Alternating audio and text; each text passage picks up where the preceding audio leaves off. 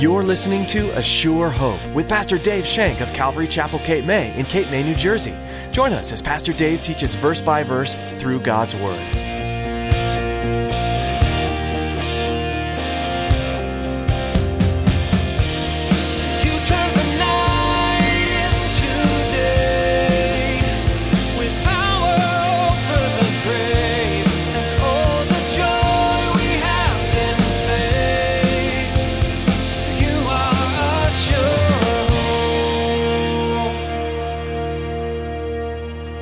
Covers the robe around him, and he says, "Welcome home, my son. You were once dead, but now you're alive.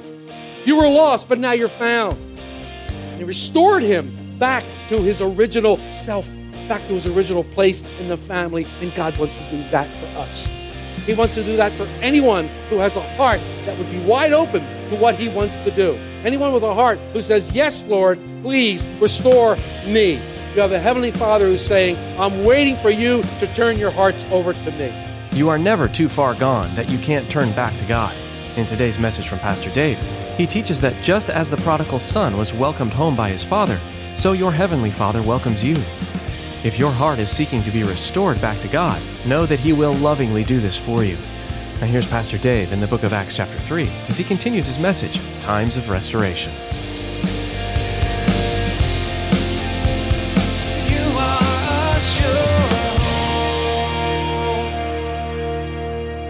True repentance takes place in the heart. I get this from Psalm 51, verse 7, when David is pleading to the Lord after he was found out about his sin with Bathsheba. He's pleading to God. And listen to what he says in verse 7.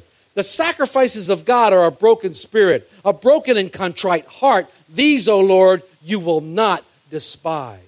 God is looking for true repentance, and true repentance comes from the heart. Oh, you can be outwardly sorry. You can be outwardly regretful. You can be outwardly remorseful, and you can resolve never to do it again. But what does your heart say about the sin?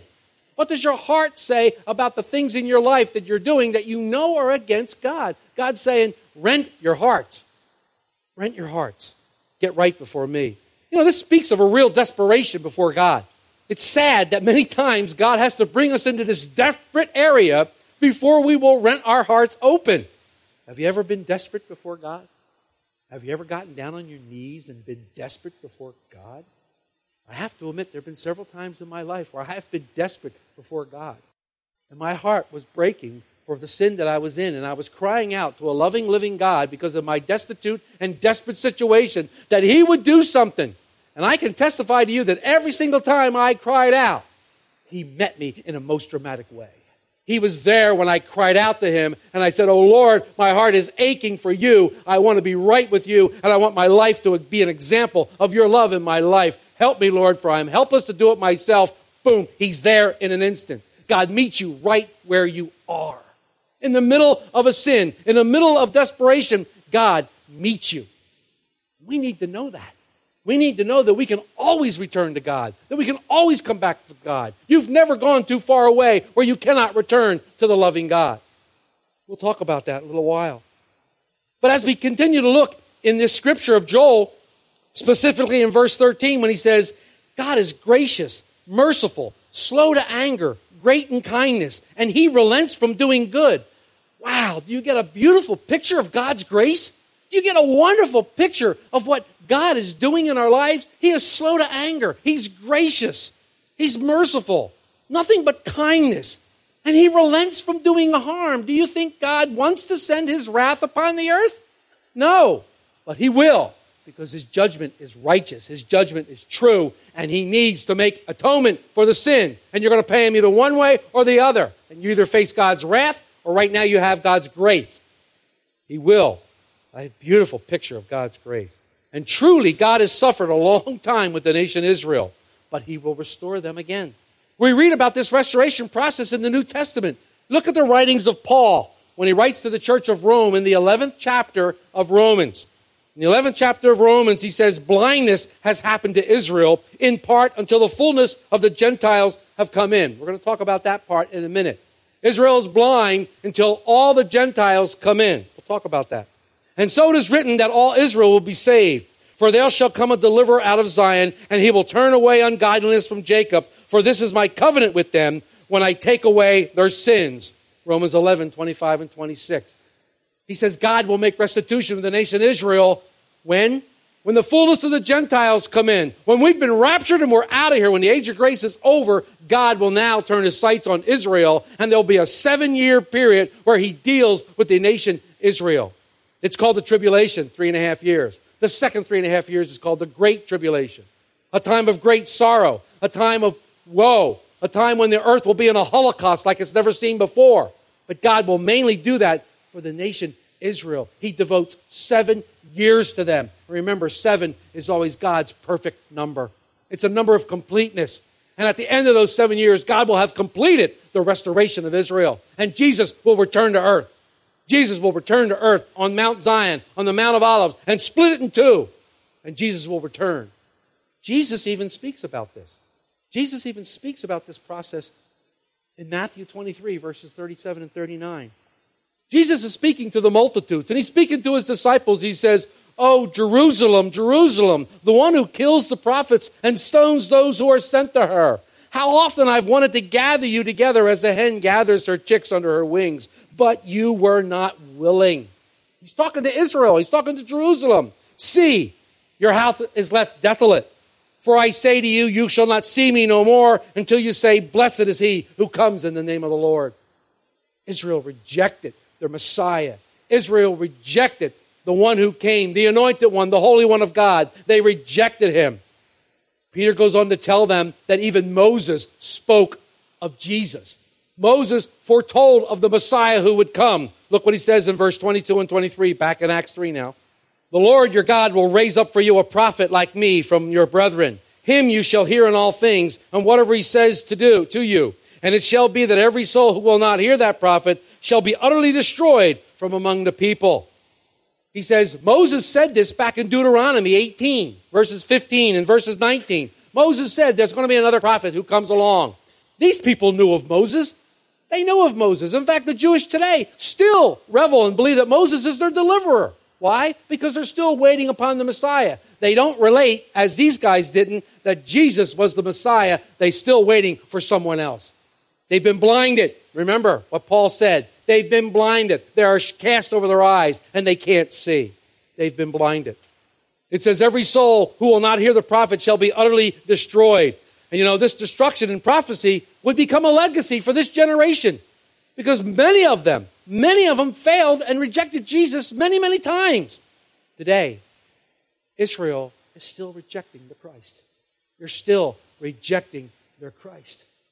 And we have beautiful people like Gabby, who came down and did our Seder last year, and Carol Booth. These people belong to Jews for Jesus. And when you see them and when they speak, there is such an aura around them of wonderful completeness because they are true Jews who have accepted Jesus Christ as their Savior. And they are completed now. God has fully restored them into his kingdom, fully given them hope now in Jesus Christ because they recognize who the Messiah is. It's Jesus. This blindness that Paul spoke about in Romans has happened to Israel. It's happened for most of them.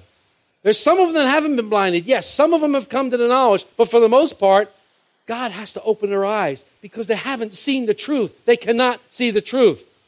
And we talked about Carol Joseph. We talked about Gabby Goldstein. What wonderful evangelists these people make. They make great evangelists because they've come full circle. Here we have a chosen person of God who now is complete because of Jesus Christ. But Israel doesn't know their own scriptures. Israel relies more on tradition than they rely on scriptures. You show them the scriptures. I've had conversations with Jewish people before. You show them the scripture, go, oh, that doesn't mean that. And they'll tell you about a tradition. Tradition. They'll tell you about a tradition that's more important than the message. It's more important than the commandment. Jesus is not happy about that. Israel thinks that by works they will get to heaven. By works they will be saved. The Bible says in Galatians 2:16, by the works of the law, no flesh will be justified in his sight. God is going to restore Israel. He's going to put his spirit upon Israel, according to Ezekiel. At the time when God destroys these invading armies coming from all over the world, God is going to put his spirit upon Israel when he destroys this army. He's going to put his spirit upon them, and he's going to begin to deal with them in the last 7 years of the world. God is going to do a work. As I said earlier, I believe that there's two applications to this verse, times of restoration. One, and most definitely, it is for the nation Israel. Don't count that out. That is very, very important. But there are three little words in the ending scriptures that make me, and I know for a fact, that we can hold on to these times of restoration and we can apply them to us. We can apply this times of restoration to us. The three little words you can find back in verse 26 is, to you first. To you first. Let's read 25 and 26. You are the sons of the prophets and the covenant which God made with our fathers, saying to Abraham, and in your seed all the families of the earth shall be blessed. To you first, God, having raised up his servant Jesus, sent him to bless you in turning away every one of you from your iniquities. As I said, there's a twofold application. Certainly, there's an application for the nation Israel. But there's another application, and that's for the nation known as the Gentiles, and that's us. Anyone who is not of Israel is a Gentile. Peter says that the promise is for the whole world, but it's given to the Jew first. And because they're rejecting it, the promise will go forth into all the world. Doesn't that fit? Didn't the beloved John the Apostle write, for God so loved the world that he gave his only begotten Son? It fits. It's perfect. Peter tells these men that, hey, you're sons of the prophets. You know you're partakers of the promise from Abraham. And you know that Abraham, God told Abraham that in your seed, all the families of the world will be blessed. What was he talking about? He's talking about the Messiah. He's talking about Jesus Christ, who came from the seed of Abraham. We've learned that in Genesis. We've been studying the seed as it came down from Abraham. You're children of the prophets, he says, and the covenants of God that he made with your fathers. And it goes to you first, Israel, because God has revealed it to you. Paul, the great apostle Paul, who was a Jew, knew this all too well. Knew this all too well because he has this verse in Romans 1:16 when he declares, I am not ashamed of the gospel of Jesus Christ, for it is the power to the God unto salvation, to the Jew first, and also to the Greeks. Salvation has come to the Jews, but they've rejected it. The gospel came to the Jews first. When Jesus said, wait in Jerusalem, in Acts 1, verse 8, he said, wait in Jerusalem until the power of the Holy Spirit comes upon you, and you will be my witnesses. Where first? Jerusalem, Judea, Samaria. These are all where the Jewish people live. These were all mainly Jews. And then when he said, to the outermost portions of the world. Thank you, Lord. Thank you. Thank you. Hallelujah. When the Jews rejected the gospel, when the Jews rejected the gospel to Paul's face, he turned and said this in 18:6. In Acts 18:6, this is what Paul says to the Jews. But when they opposed him and blasphemed, he shook his garments and said to them, your blood be on your own heads. I am clean. For now I will go to the Gentiles. Praise God. Praise God.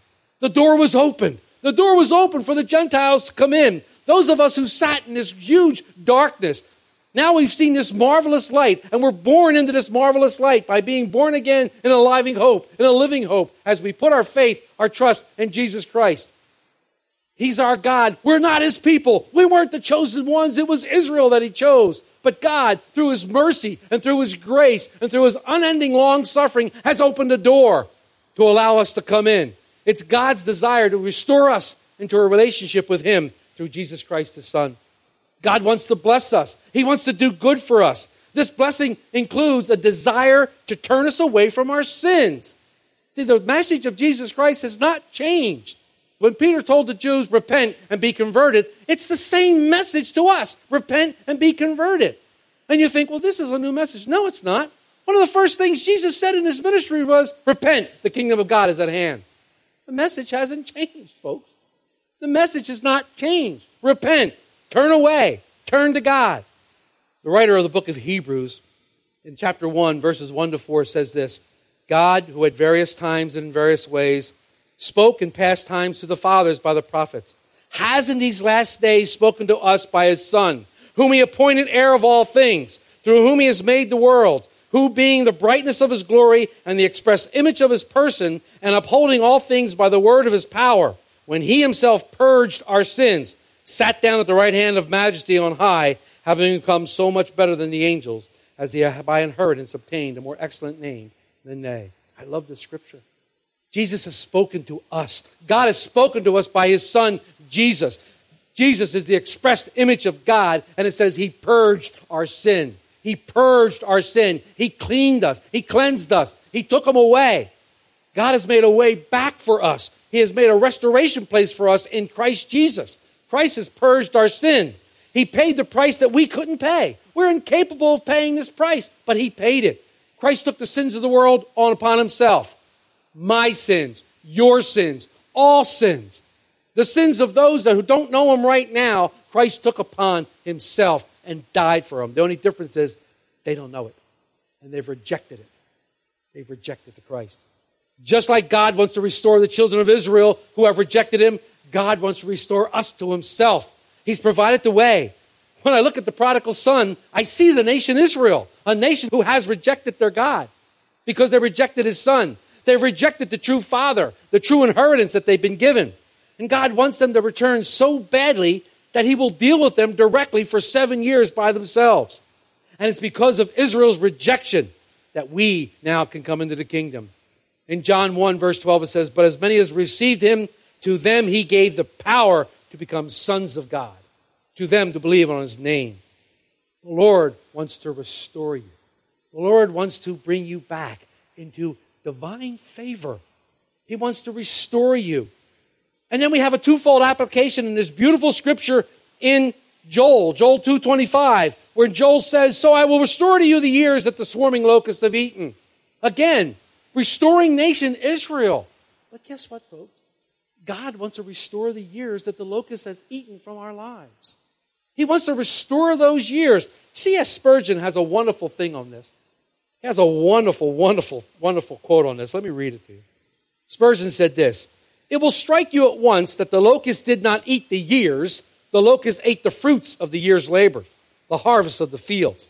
So that the meaning of restoration of the years must be the restoration of those fruits and those harvests which the locusts consume. You cannot have your time back, but there is a strange and wonderful way in which God can give you back the wasted blessings, the unripened fruits of years over which you mourn. The fruits of wasted years may yet be yours." Isn't that beautiful?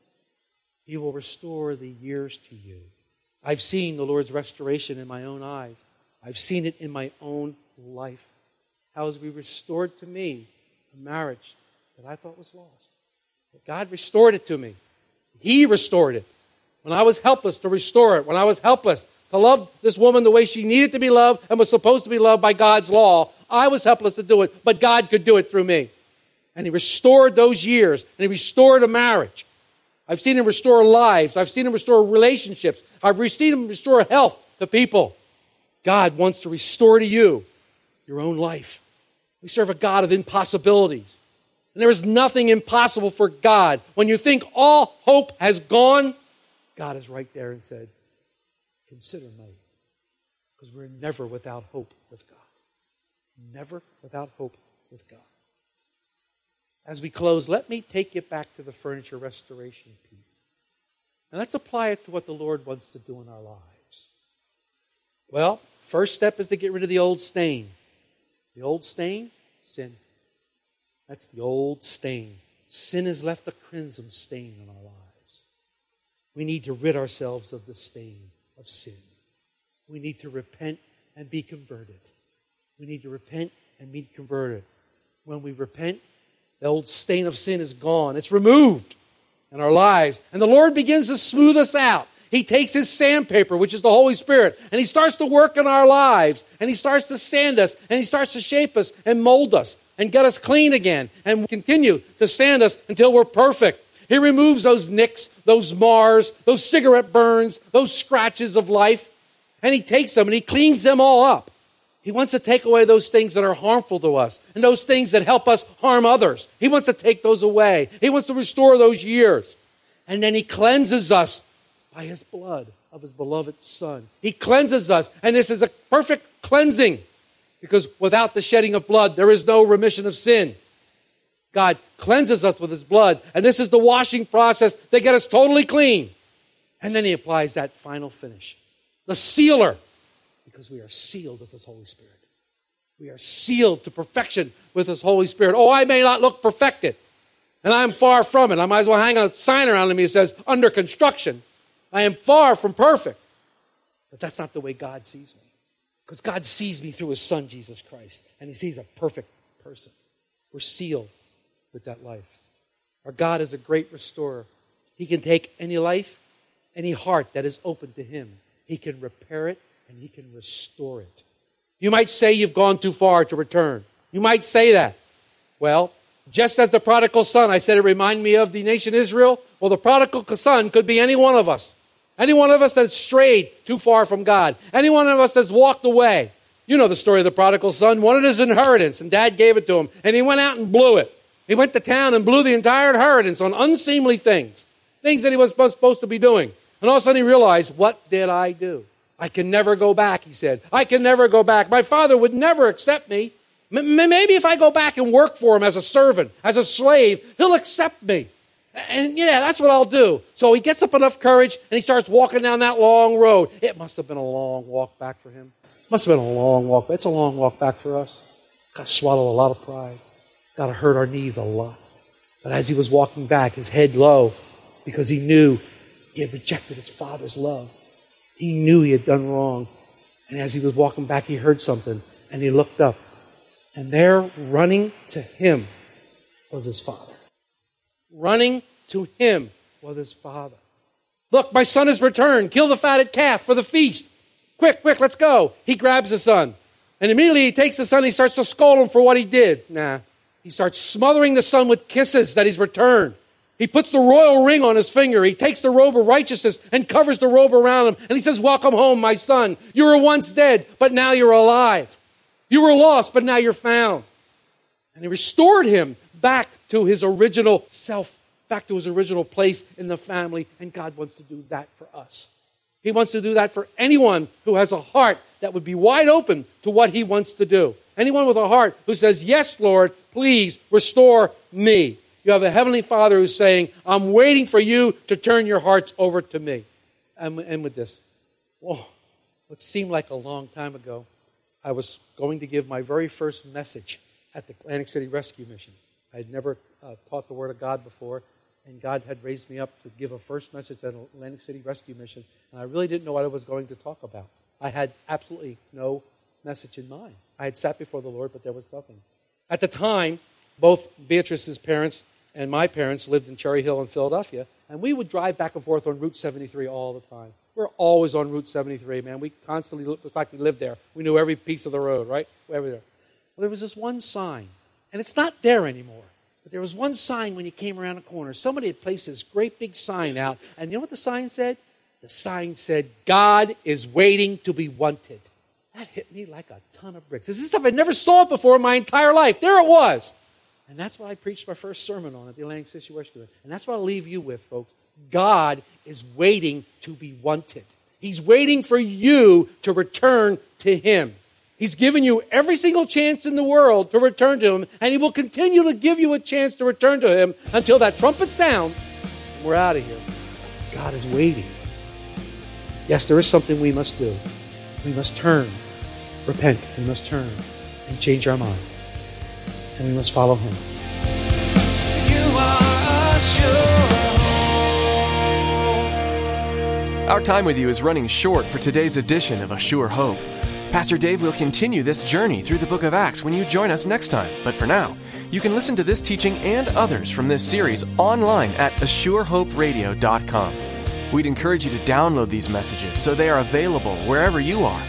We know how busy life can get, but there's always a time to pause, even if only for a few minutes. Those short breaks could be filled with the study of God's Word and the uncovering of treasures from its verses.